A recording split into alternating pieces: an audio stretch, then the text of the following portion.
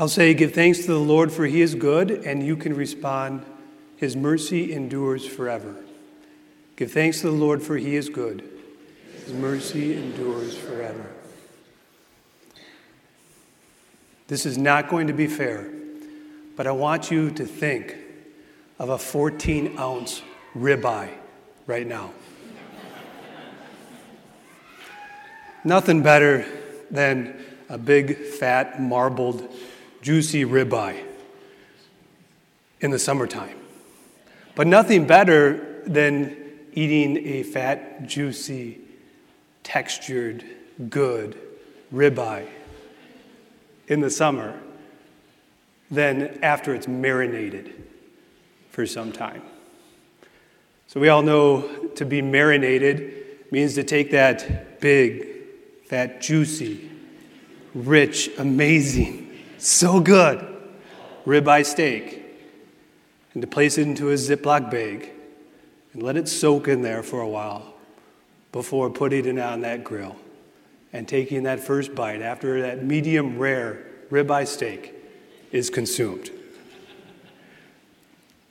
This is like cruel and unusual punishment on this fast day of Ash Wednesday. But the point that I want to bring out in this, the flavor, so to say, is the marinating. My desire for you this Lenten season is that you are marinated with God's love. That you soak in this flavorful, beautiful love of God. It may seem ironic to focus on God's love when today's emphasis is on sin. Turn away from sin and be faithful to the gospel. And the receiving of the ashes is a symbol of our own sinfulness. But St. Paul was very emphatic when he says that where sin abounds, grace abounds all the more. To be marinated in God's love is to soak in the grace that God wants to give to us during these days, so that in the midst of our sinfulness and an acknowledgement of our sin, we know that grace is that much more important in the powerful working of God in our life.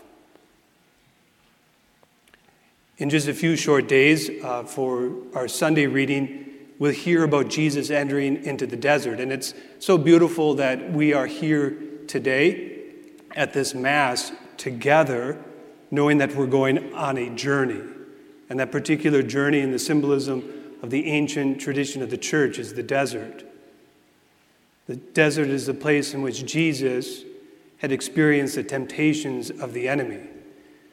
It is in the desert where the enemy says to Jesus, if you are the Son of God, 3 times, if you are the Son of God, you will throw yourself off of this parapet and the angels will take you and bring you safely to where it is that you need to land. Or that if you are the Son of God, you can turn these stones into bread. Or if you are the Son of God, you can have all these kingdoms.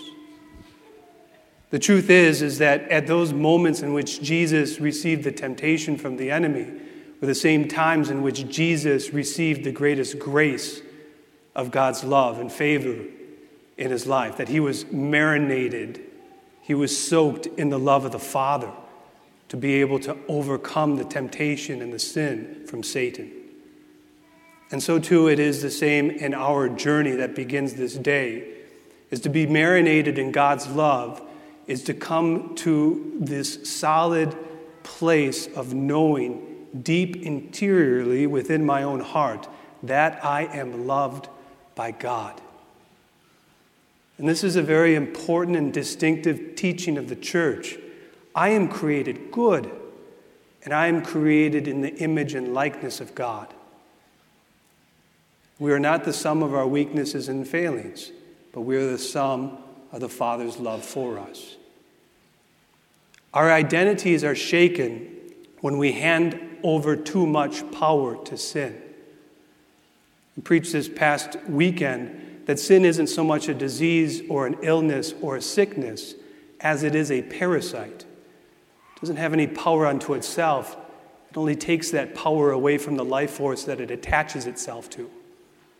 But brothers and sisters in Christ, our life force, we are attached to the power of the resurrected person of Jesus Christ.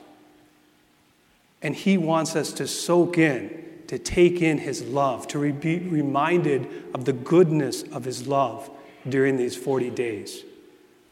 And sure, it is true that during the temptations of these days and our concerted effort as we begin this, that we'll fail inevitably.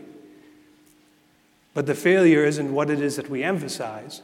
What we emphasize is that my identity rests in the fact that I know that I am good, created in God's image and likeness, and that I soak in what it is that God wants to give to me each and every moment of my life.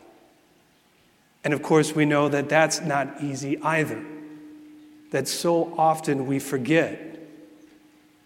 And so the church gives us these 4 weeks as a particular time in which to help us not forget who we are. I am created for greatness. I am created to be in relationship with God. My identity isn't what it is that I've failed to do. My identity comes from knowing who I am in the power of Christ Jesus our Lord. We want to remember this, is that everything that Jesus had with the Father, everything that he shared with the Father, came out of his communion with the Father. So that Jesus' ability to be able to overcome the temptations of those arid times came from knowing who he was in his Father. Through our baptism, we share with Jesus everything that he has with the Father. And so we know who it is that we belong to. These Lenten days then become an opportunity to be reminded of that, to soak in grace. That's why we hear from the second reading from St. Paul. He says this, is do not receive that grace in vain. To receive grace in vain is to forget to whom we belong. And so as we receive these ashes just in a few brief moments here, we turn away from sin and are faithful to the gospel. We soak in. We are marinated in the love of God so that we may carry out his divine will in our life. I'll say, give thanks to the Lord for he is good. You respond, his mercy endures forever. Give thanks to the Lord for he is good.